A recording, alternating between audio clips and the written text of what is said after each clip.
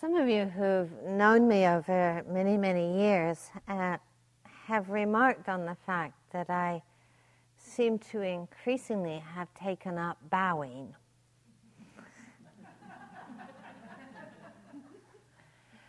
So this evening I'd like to talk about the long journey to a bow. Because it is a question that comes up many times. People who are newer to the practice or less familiar with the retreat environment ask me about why do people bow when they come into the hall, or why do people bow to the Buddha statues? And some people assume that it's a kind of ritual somehow reserved for those who've officially become Buddhists. Some people say that they're uncomfortable with it, that they came to this tradition because it was free, perhaps from a kind of religiosity that they weren't comfortable with in their past. I would say that there probably are many reasons for a bow. That sometimes a bow is a gesture of respect and appreciation for and gratitude for the lineage of teachers and teachings and yogis who've gone before us and who've made it possible for us to be here. Some people bow as a way of taking refuge, not obviously in a statue, but taking refuge in the possibility of awakening, taking refuge in the path, and taking refuge in the Sangha or community. Some people bow as a way of setting a clear intention for that period of practice, really marking a beginning, a dedicated beginning. And there are probably countless reasons I have no idea about. But what I really want to speak about, at least in the beginning of this talk, and then I'm going to amplify, is my long journey to a bow, because it has been a very long journey. When I began to practice, I began to practice in the Tibetan tradition and culture. And this is a serious bowing tradition. Not just an inclination of the head or, a little hands together gesture, but it's a full prostration tradition. I've seen Tibetan pilgrims going on pilgrimages of hundreds, sometimes many hundreds of miles, where they don't take a single step, but where they do full prostrations all the way. It takes a very long time to get somewhere. I've knew many of Tibetans in the community I lived in who actually walked around with these huge calluses on their forehead and on their knees. And at first I couldn't understand. I thought maybe this was some sort of genetic Tibetan illness when I first arrived there. And then I realized this was actually the outcome of decades of bowing and doing full prostrations. When I first began to train, I went to my teacher and I went into his hut, and the first thing I saw was a few old students prostrating themselves at his feet. And my first response was incredibly visceral. Before it even entered the level of thought, it was just a major no way. It's not going to happen for me. What I saw in that was a certain kind of humiliation, or a certain kind of subjugation, or a certain kind of self-effacement. And for sure, I was going into that teaching with plenty of my own pride. And I thought, well, here sits this old dude, bald, plump, unsmiling, swaddled in these red robes, and why would I lower myself before him? He didn't even take a bath very often. And I thought, well, who is he to deserve this, or who is he to warrant this?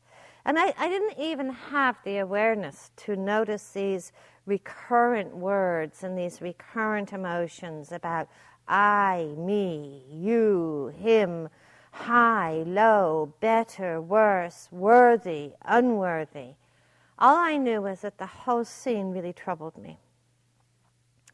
Now, over the years, with my own practice and the teaching, I did find a little more awareness began to develop in the light of actually the teaching. And I felt, certainly growing within myself, a growing depth of respect and appreciation for actually the remarkable wisdom and compassion and patience that he extended not only towards me but towards this incredibly motley group of hippies who turned up on his doorstep demanding to be taught Tantra, and he was a hermit. And it was only the Dalai Lama who'd said to him, "You need to teach these Westerners." And he said, "Me? Surely somebody else could do it, Rinpoche down the road, or Lama so-and-so would be much better at it than me." He was a hermit. But he agreed.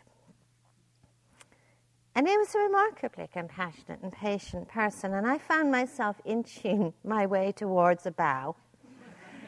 Sometimes it would be just a little bob of the head, and it was a token bow, I have to say. It was a real token bow.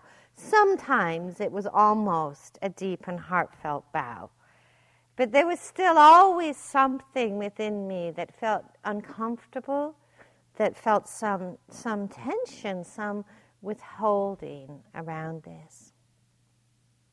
Now, over the years, as I continued to practice in a number of other bowing cultures, in Thai monasteries, I saw elderly nuns with many, many years of practice, really profoundly deep, wise women on their knees before young monks who were only in their teens, hardly even shaving, and prostrating themselves before them. And I saw that the bow only went one way. The young monks never bowed to these elderly, wise women. And at that point, I went into full-blown rebellion. Every inch I'd moved towards a bow previously was completely undone. I was definitely going in the other direction. And this rebellion against what seemed to be, to me, to be a ritual that was filled with expectation, demand, inequality. And I went to Korea, was in Korea for a little while. And I saw a practice environment where everyone bowed to everyone and to everything, with smiles and happiness. The monks bowed to the nuns bowed to the monks. You bow to the trees, you bow to the river, you bow to the food. And over the years, I've come to see that the bow is really not just a physical gesture, but I've come to see it for myself as a kind of investigation and inquiry, as a sort of invitation to wisdom. So the bow for me has become a metaphor for understanding many aspects of the Dharma, many aspects of the teaching. The bow for me has become a way of understanding some of the dimensions of pride and withholding and fear and discriminating wisdom and conceit and gratitude and self-image. So in my understanding, this bowing stuff is really no small thing. But I understand it as a journey.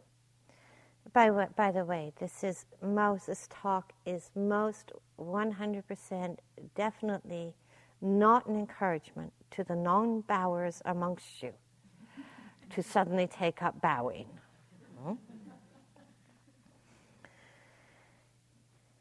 Now perhaps the first area, the first investigation to address is to acknowledge, as a friend of mine, Kate Wheeler, once put it, that bowing is not scraping.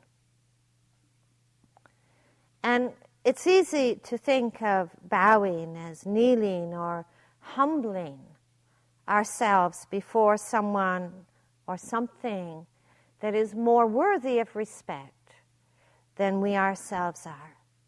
And I know initially this was the home of my resistance, and actually, in truth, it's probably a very worthwhile resistance. As if bowing somehow in that, if it's kind of a scraping in disguise, it becomes a sort of statement of unworthiness. And I think clearly over centuries there has been, for women, out of countless conditions too long and too complex to go into, way too much scraping. And for many women, the journey to renounce scraping has been a very long and hard path of reclaiming dignity, reclaiming sovereignty, reclaiming respect, and inner reclaiming of sometimes our own hearts and minds and integrity.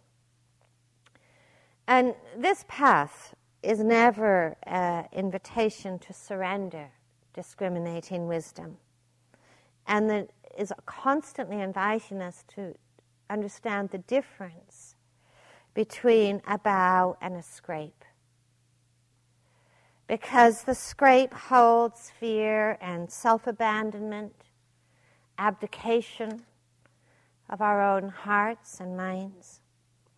And in my understanding, a true bow doesn't ask for any of this, but that a true bow can be an act of, a radical act of both love and freedom. Suzuki Roshi, in speaking about a bow, he said, when you bow, there is no Buddha and there is no you. One complete bow takes place. That is all. That is nirvana.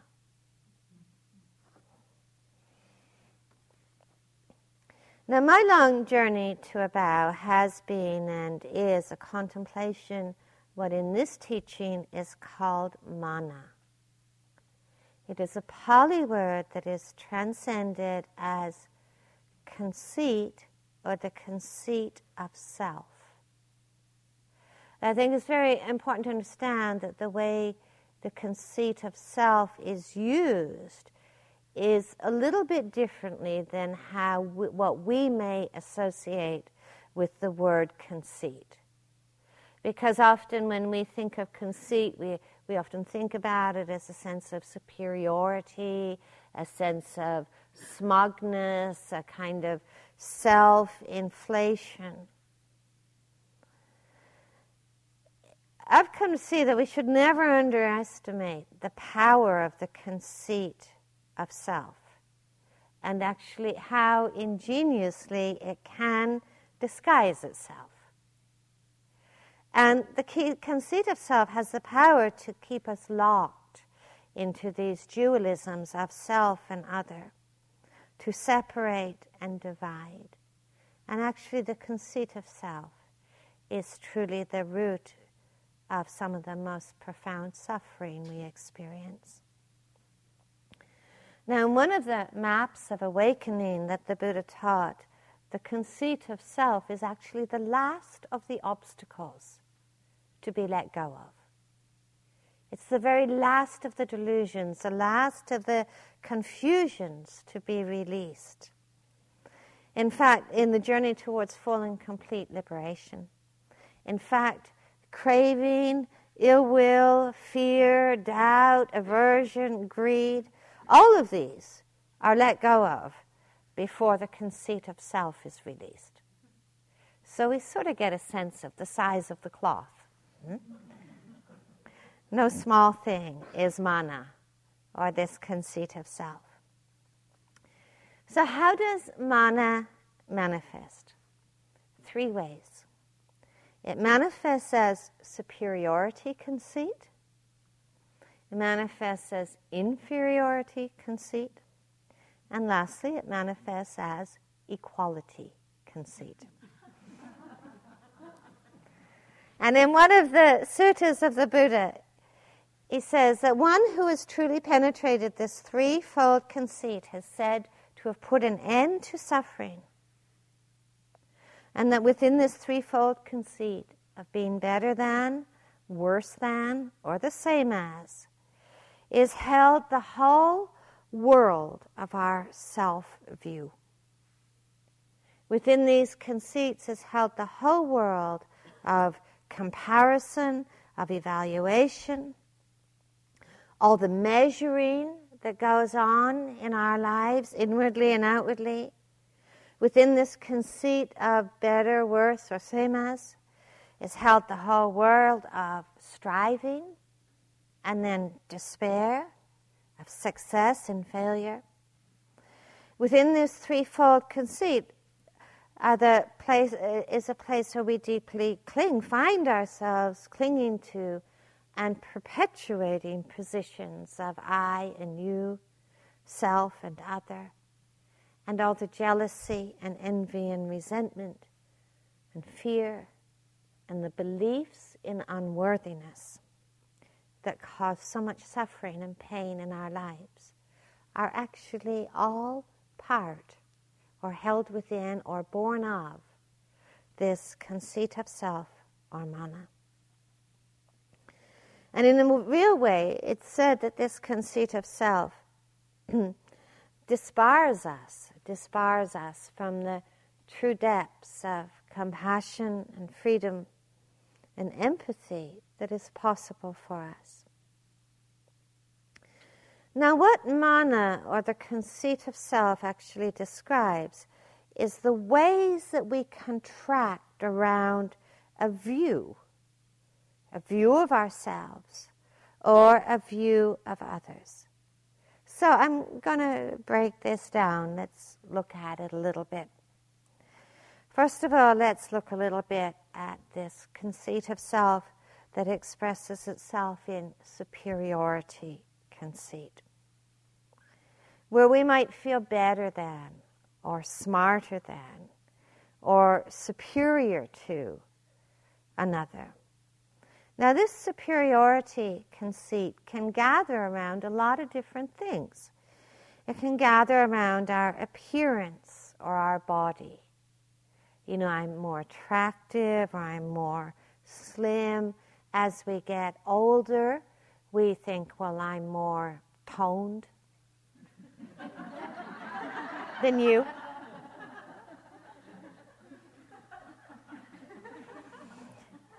Last year I won the rowing trials in my gym for my age group. And when they put a sign on the gym door that Christina Feldman is the winner of the rowing trials of her age group, I just was so embarrassed. And I realized, actually, this is conceit. This is actually conceit. It's not. Why can't I just treat it as a fact? I mean, I felt pretty good about it, but I realized actually the other part of feeling good was this terrible sense of embarrassment. You know, that I shouldn't feel so. You know, see my name on the door winning the rowing trials. One of the markers I know when I'm to be fully enlightened is when I can listen to myself on tape. This is an absolutely unbearable experience for me. Can you listen to yourself on tape? It's unbearable. It's unbearable. And this is conceit. Why is it not just a fact? You know? So I really look at this, you know, I could practice with listening to myself on tape, but I have, you know, nicer things to do with my day. Sometimes, you know, for this kind of conceit to arise, we also not only need an I, we need a you. You know, for comparison, judgment, and jealousy and envy to arise, we do need this self, and we do need this sense of other. As sometimes superiority conceit can gather around our mind, our intellect. You know, we think I'm smarter than someone. I would never say something so dumb as that. We listen to another person and inwardly we're sort of flinching, about their stupidity or, their lack of acuity or whatever. We might look at the letters after our name and feel very pleased. Sometimes superiority conceit can gather around even our meditation, our attainments in life. We might go, competitive interviews, groups. We might feel that, oh yes, I'm look at someone beside us shuffling around and say, oh, I don't do that anymore. I'm beyond that. I look at someone who's very restless. Oh, yeah, beginners. Say to ourselves, not that I don't do that anymore. We might find ourselves congratulating ourselves, and then looking down, being more judgmental about another, unable just to see suffering and the end of suffering. It's all about where I am and where you are. In the early years of my practice, one of the great conceits was to be identified with the great vehicle. I was a Mahayana practitioner. I used to live high up in the Himalayas, and we would look down the mountains, all of us Mahayana, great vehicle practitioners together, at the lesser vehicles who lived on the plains, Those Theravadins down there, don't really understand the practice, don't really understand about liberation. Intolerable, insufferable conceit. Sometimes it could, manifest as, I'll just sit a little longer after the bell is rung, Maybe somebody will notice, I'll be a little slower on my walking path, Maybe someone might notice and, really admire how well I'm practicing. And sometimes the most enthusiastic bowers are really locked in superiority conceit. Look how humble I am. It's very easy to manifest superiority conceit when it comes out in sort of arrogance or bragging, or the ways that we might see imposing excellence, our excellence upon the world. But it can also be so subtle. I remember when my children were young, that one of their favorite kind of refrains was, look at me, look at me, look at me. And it wasn't because I neglected them or they got no attention. It was just this need to be special. No one's the same as me. Sometimes superiority conceit can even manifest as a kind of false modesty. Of course I'm wonderful, but I won't mention it. There's a story of a rabbi dying, and on his deathbed, all the local rabbis came to visit him, and he was kind of like sort of semi-conscious, lying there with his eyes closed, and all the other rabbis gathered around his bedside, praising him and extolling his virtues, and one rabbi would say, oh, Rabbi, you were such a wonderful speaker, you touch people's hearts, and oh, another Rabbi, you were such a scholar, no one will ever know the teaching as well as you, and oh, Rabbi, you were so kind, you were always available to everyone. And then other rabbis left the room, and his wife was there, and noticed that her husband was kind of restless on his bed, and she said, why are you so restless? Did you not hear all the wonderful gratitude and praise? He says, yes, but no one mentioned my humility.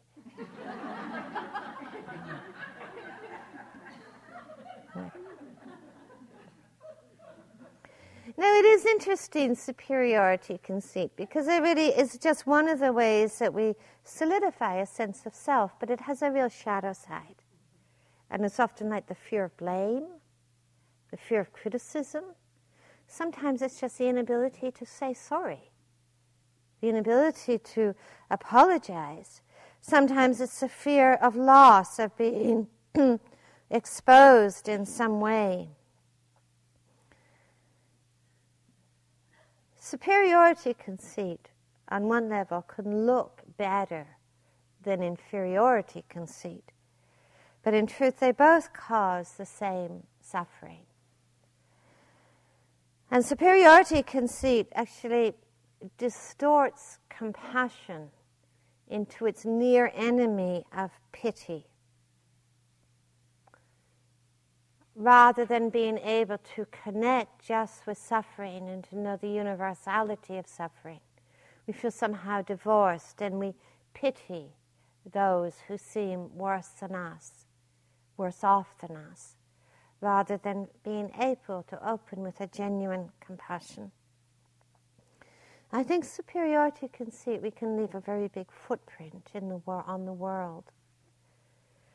Dogen once said, he said, speaking of non-dependence of mind, coming, going, the water birds don't leave a trace and don't follow a path. There's something about letting go of superiority, conceit, all conceit. Locked into these concepts of better and worse, we do get very preoccupied with praise and blame, craving one and fearing the other. And I think locked into these conceits, we are very far from a bow. Now, the other side of mana is inferiority conceit, perhaps something more familiar to us. When we feel less than or worse than and inferior to and lower than, the chronic sense of unworthiness and not good enough that is so endemic in our culture. And in the torment of inferiority conceit, we can look with a certain envy at those who seem to inhabit this better world of superiority conceit, because those people seem to be invulnerable. We imagine that they're much happier than we are. And sometimes the remedy to the torment of inferiority conceit would seem almost to try and become like those who walk through the world with seeming so much apparent assurance or confidence. We might envy them and resentment. And then envy and resentment and this sense of lack goes round and round in a kind of vicious circle. But inferiority conceit can also be so subtle, because it's like an open wound. It's like a vacuum inside. And in truth, so much of it's a sense of lack, deficiency, deprivation. And actually, in truth, so much of our economy actually plays on this sense of lack, the sense of insufficiency. Rooted in our belief system, it's kind of like an open door in which the selling of empty promises can take place. To have the perfect body, to strive for all the things that we become convinced that we need and don't have. I recently read this ad that's listened to this ad on TV. It so astounded me. It says, perfection is every woman's right. I thought, well, that's quite extraordinary. But it is such an embedded belief system, promoting greed, promoting striving, and promoting an endless replay of self-judgment. I'm not enough, I don't have enough, I'm not good enough. So opposed to what the teaching of liberation really is about, where we're encouraged really to ask ourselves, not about how to be perfect, but to encourage to ask ourselves what in this moment is truly lacking. And to know that there is nothing that is truly lacking. And inferiority conceit, of course, is also the forerunner of the scrape, of scraping, creating heroes and heroines that occupy a landscape that feels impossible for us to occupy. And I think actually it is truly shocking that the greatest cause of death for women in our culture of a certain age is domestic violence.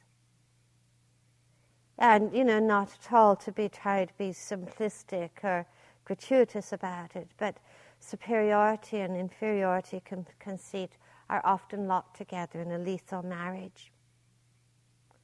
On a subtler level, inferiority conceit leads us to see that liberation is something impossible.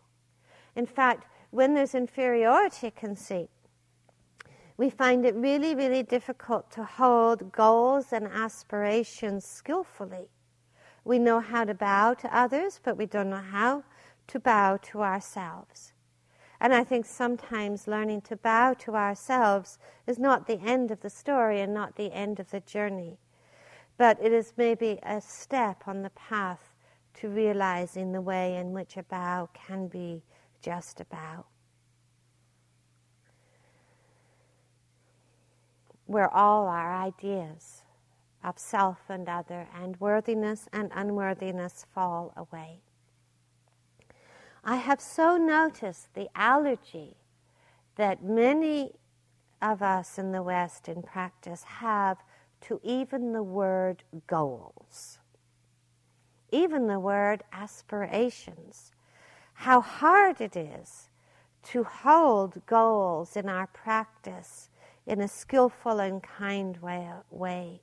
I think in our culture and in our history and maybe on a personal level, we've maybe seen the way that goals get surrounded by ambition and forcing and striving and tension and the possibility of a deep sense of failure. And then we can start to feel that holding goals is a way of causing ourselves to suffer. And then I hear people in practice say, well, I have no goals. I have no goals in this practice. Or they say, would find it hard really to say with some sincerity and wholeheartedness that I practice to know the same freedom that all the Buddhas of all time have known. People would find it hard at times to say that I practice to be liberated. I think a real step on this path is to see that goals never cause us suffering. Goals have never caused us to suffer. It was a conceit of I that ties itself to goals that causes us to suffer. That we think it's my success and my failure, and that my fear of failure is protected by having no goals. We think in terms, when the conceit of I ties itself to goals, then we think in terms of progress and failure, going forward, going backwards, and all the judgments and comparisons that can follow. And I think sometimes to avoid this suffering, we can tend to surrender aspirations in this practice, as if liberation is really not possible for us.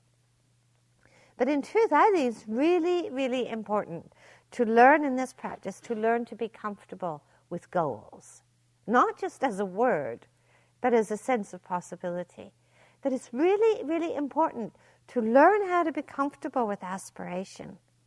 And I think learning to be comfortable with goals and aspiration is, first of all, to see and to understand and to liberate ourselves from the conceit of self.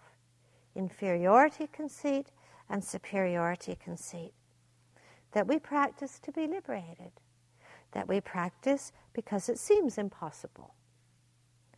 That we practice to reclaim the sense of what is possible in each moment. And we learn to bow to that. Understanding. And bowing in that moment is really an invitation to liberate the moment from the bind of inferiority and superiority conceit. You know, last year I was teaching a retreat for people who teach mindfulness-based stress reduction and mindfulness-based cognitive therapy in their lives and in their work. And part of that work, of course, is teaching people to be mindful, obviously. and how many of these people, these professionals, these practitioners, brought up at that retreat the feeling that they don't feel good enough to do what they were doing. They don't feel good enough to teach what they were teaching. And they saw that that's such a burden, you know, and John Kabat-Zinn and I said to them, well, of course we're not good enough. Is that a problem? When we're all totally liberated, then we'll feel that we're good enough. Meanwhile, not feeling good enough, instead of being a problem, is actually an inspiration. I mean, if you just totally liberate that from all sense of negativity and problem and personal failure, not feeling good enough, actually to me that inspires me to practice. It inspires me to reach for what's really possible. It inspires me to deepen, doesn't hinder. It's a liberation in some ways. And it's a liberation from this whole bouncing around, feeling that we're inferior, so therefore if we were, we would feel superior, have superiority conceit if we felt good enough. In truth, letting go of inferiority conceit is a way of ennobling our lives and hearts. It's a way of bringing dignity and authenticity. But it's really important to understand that laying down inferiority conceit does not leave a vacuum behind it. It releases our capacity for mudita, for appreciative joy. It releases our capacity to celebrate gladness, to celebrate love, to rejoice in what is, to rejoice in the good fortune of others, and to rejoice in our own blessings. When we see the suffering involved in superiority conceit and inferiority conceit, we might be tempted to think that equality conceit is the middle path. But I don't think it is. Equality conceit is a conceit of reductionism. It's like saying, oh, we're all schmucks. We're all greedy. We're all confused. We're all deluded. We're all the same, aren't we? We're all suffering. Now, I think, to say this, it could seem a little comfortable, and it could seem kind of reassuring. But this reductionism is a way of seeing actually our own delusions reflected in the lives and hearts of others. And we find then we can't actually have aspirations. We can't have role models. We can't have mentors. We can't even have Buddhas. Because we're always finding the fault and the imperfections in our heroes and heroines, because we can't allow them to exist. Because then when we find the flaws and the imperfections in others, it reassures us. We say, I'm not so bad after all, am I? But my sense is that equality conceit is a kind of disillusionment with human possibility. And it breeds a kind of cynicism. It breeds a kind of cynicism. It's a kind of disillusionment with human possibility. It's even like when we look at those who somehow seem wiser or more compassionate to ourselves, we can't allow it to be. It was so interesting to me, like just after Al Gore received his, award for an inconvenient truth, immediately in the newspapers there was published these articles about the energy consumption in his home. And I thought, well, no, we couldn't even admire the fact, that actually the truthfulness and the message, the importance of the message in that film, couldn't allow that to be. Had to take it away and say, oh yeah, but really he's just like us. Of course the articles didn't say about way offset, the kind of, the environmental power generation he used. It just published this piece. It was almost like someone could not bear for someone to say what he did. With equality conceit, we can look at those who seem worse off than us. And we know we've been there and we're kind of relieved, and we don't really have to bow at all in equality conceit. But cynicism and bitterness and hopelessness are very sad ways to live. They're very degraded ways to live, I think. Now I'd like to just give you some examples and look at the way that some of these conceits might play out. And this is a double act here. Now, suppose Narayan and I fell off our cushions.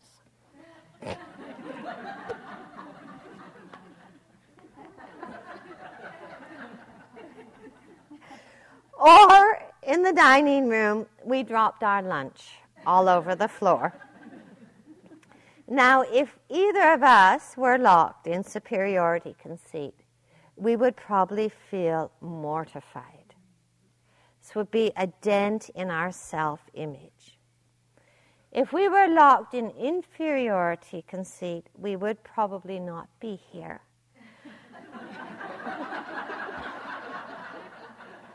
Or we would disguise it well, and when we dropped off our cushion, we would tell you it was a teaching. But we would still be devastated and think we've been exposed and now everybody knows. If we were locked in equality conceit, we would say to you, don't expect anything else. We're all dull. It doesn't get any better. We're just going to stay like this. Now, what would happen when Narayan fell off her cushion and you were locked in those conceits? If you were locked in inferiority conceit, you would be so disappointed in us. You'd say, oh, really, you're supposed to do better than this. You're teachers, after all. If you were locked in if you were locked in inferiority conceit, you would be disappointed in us. If you were locked in superiority conceit, you'd be feeling a little smug. Look at them. I don't fall off my cushion. And if you were locked in equality conceit, you would feel very consoled. Now I can sleep happily. Now you notice that all these threefold conceits, they tend to lead to a lot of storytelling about ourselves and about others. Now turn the same scenario around and you fall off your cushion or you drop your plate in the dining room. How would that threefold conceit play out for you? If you were locked in inferiority conceit, you might suffer for hours. Everybody saw this. You might bring in years of history. I've always blown it. All the failures of my life. Never be a good yogi. You bring in all the future. You do super mortified number. If you were locked in equality conceit, you'd be sort of waiting for the next person beside you to fall off the cushion. A little bit of hope. If you were locked in superiority conceit, I never do that. That I wasn't really sleeping. That was just a twitch. It was an energetic release.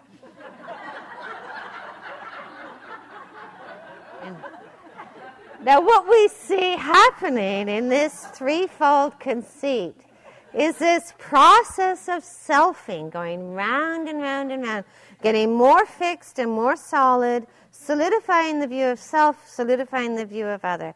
Now, this is actually what practice is dedicated to liberating.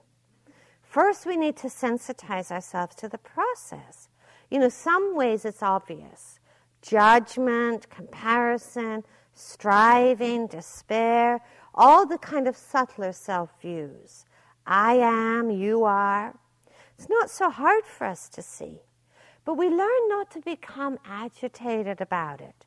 We learn to bow to those moments of sensitivity, bow to those moments of knowing, because here we can solidify and suffer, or here we can start to liberate the conceit of self. Now, life sometimes seems wisely, I think, is a tremendous ally in offering us the opportunities to let go of the conceit of self. And sometimes it happens in ways that we don't always welcome and that are very, very difficult. There are times when our worlds fall apart. When we suddenly face unpredictability, when we might face unpredictable loss, illness, hardship, where someone we care for disintegrates, where our own bodies unexpectedly disintegrate. And we know at moments we cannot fix it, we can't control it, and we can't make it go away. And if you really see those moments, one of the things that can happen if we can see them wisely is that this conceit of I actually gets eroded. Because we just can't make the world happen the way we want it to. The conceit of I gets eroded by circumstances in our life, in our bodies, in our minds. We can't control. There's no more we can do. And in those moments, we can sink into despair. We can sink into fear and agitation, or those moments can be profoundly liberating for us. There was a teacher who was once asked, "What is the secret of your happiness and your equanimity?"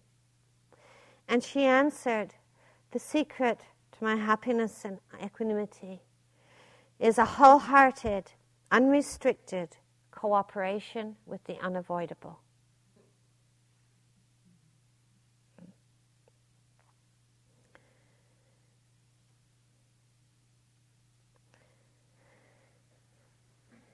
Suzuki Roshi speaks of the bow as a way to challenge mana, as a way to challenge the conceit of I, as a way of challenging all the ways that we hold ourselves apart and contracted, as a way of challenging all these ideas we hold about ourselves, of being better or worse or the same as. A bow as a way of ending suffering. He said it in this way. He said, when everything exists within you, when everything exists within your big mind, all dualistic relationships drop away. There is no distinction between heaven and earth, teacher and disciple. Sometimes a man bows to a woman. Sometimes a woman bows to a man. Sometimes a disciple bows to the master. Sometimes the master bows to the disciple. Sometimes the master and disciple bow together to the Buddha. Sometimes we may bow to cats and dogs. In your practice, you should accept everything as it is, giving to each thing the same respect given to a Buddha. Here there is Buddhahood. The Buddha bows to the Buddha, and you bow to yourself. This is the true bow. Now, clearly, is not speaking of the bow here as a physical gesture. It could be. But really speaking about an attitude of heart, an attitude of welcoming, an attitude of respect, an attitude of an unconditional willingness to meet and cooperate with the unavoidable, whether it is lovely or difficult, easy or hard. You know, Nagarjuna, the great Indian teacher, he says, "What do you do with a life that doesn't go away?" And the bow is to stop wanting it to go away. This is a liberation of the moment. Bow by bow, we liberate the moment from all the torments of resentment, the exaggerated responsibility, the agitation that attaches itself to our preferences, the agitation of endlessly modifying, manipulating what is. We learn to simply bow to what is. That this is our life. This is all of our life. When I was teaching in Cuba earlier this year, where conditions were incredibly difficult and challenging, and nothing worked, and every day was, a day of some crisis or other, I suddenly looked over at this guy, one of my students who'd come with me to translate, and he had this big smile pasted on his face. And I looked at him and I said, "Eduardo, what are you so happy about?" And he said, "If all of this was happening at home, I'd be tearing my hair out, I'd be climbing the walls, I'd be screaming and yelling." He says, "I suddenly got it." He says, "I've been listening to you say this all these years, that we cannot control the uncontrollable. That you can't actually grasp the ungraspable or count on anything." He says, I think I finally got it. He says, "I think this is what it feels like to be enlightened."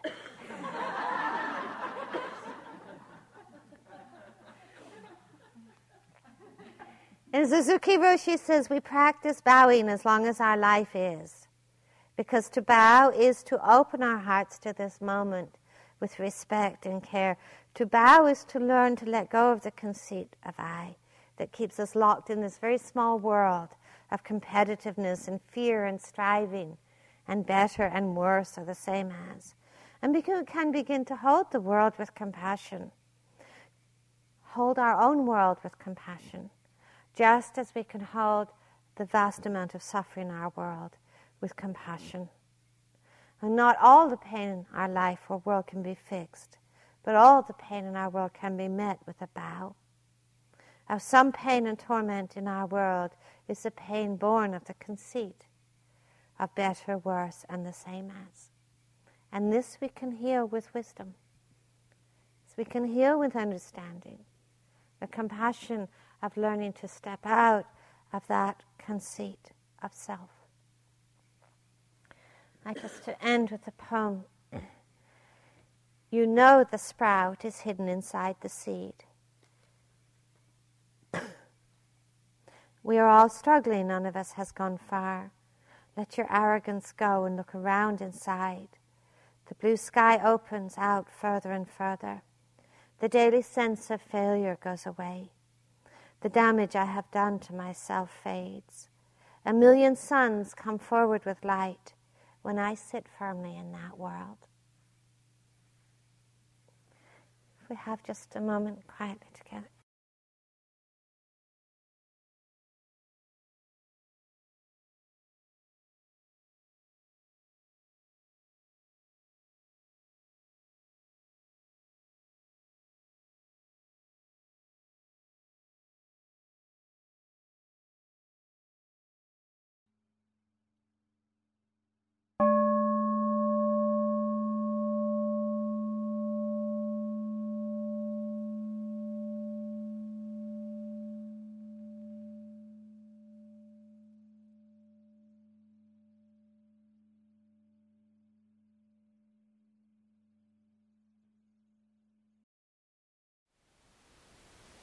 Thank you for listening.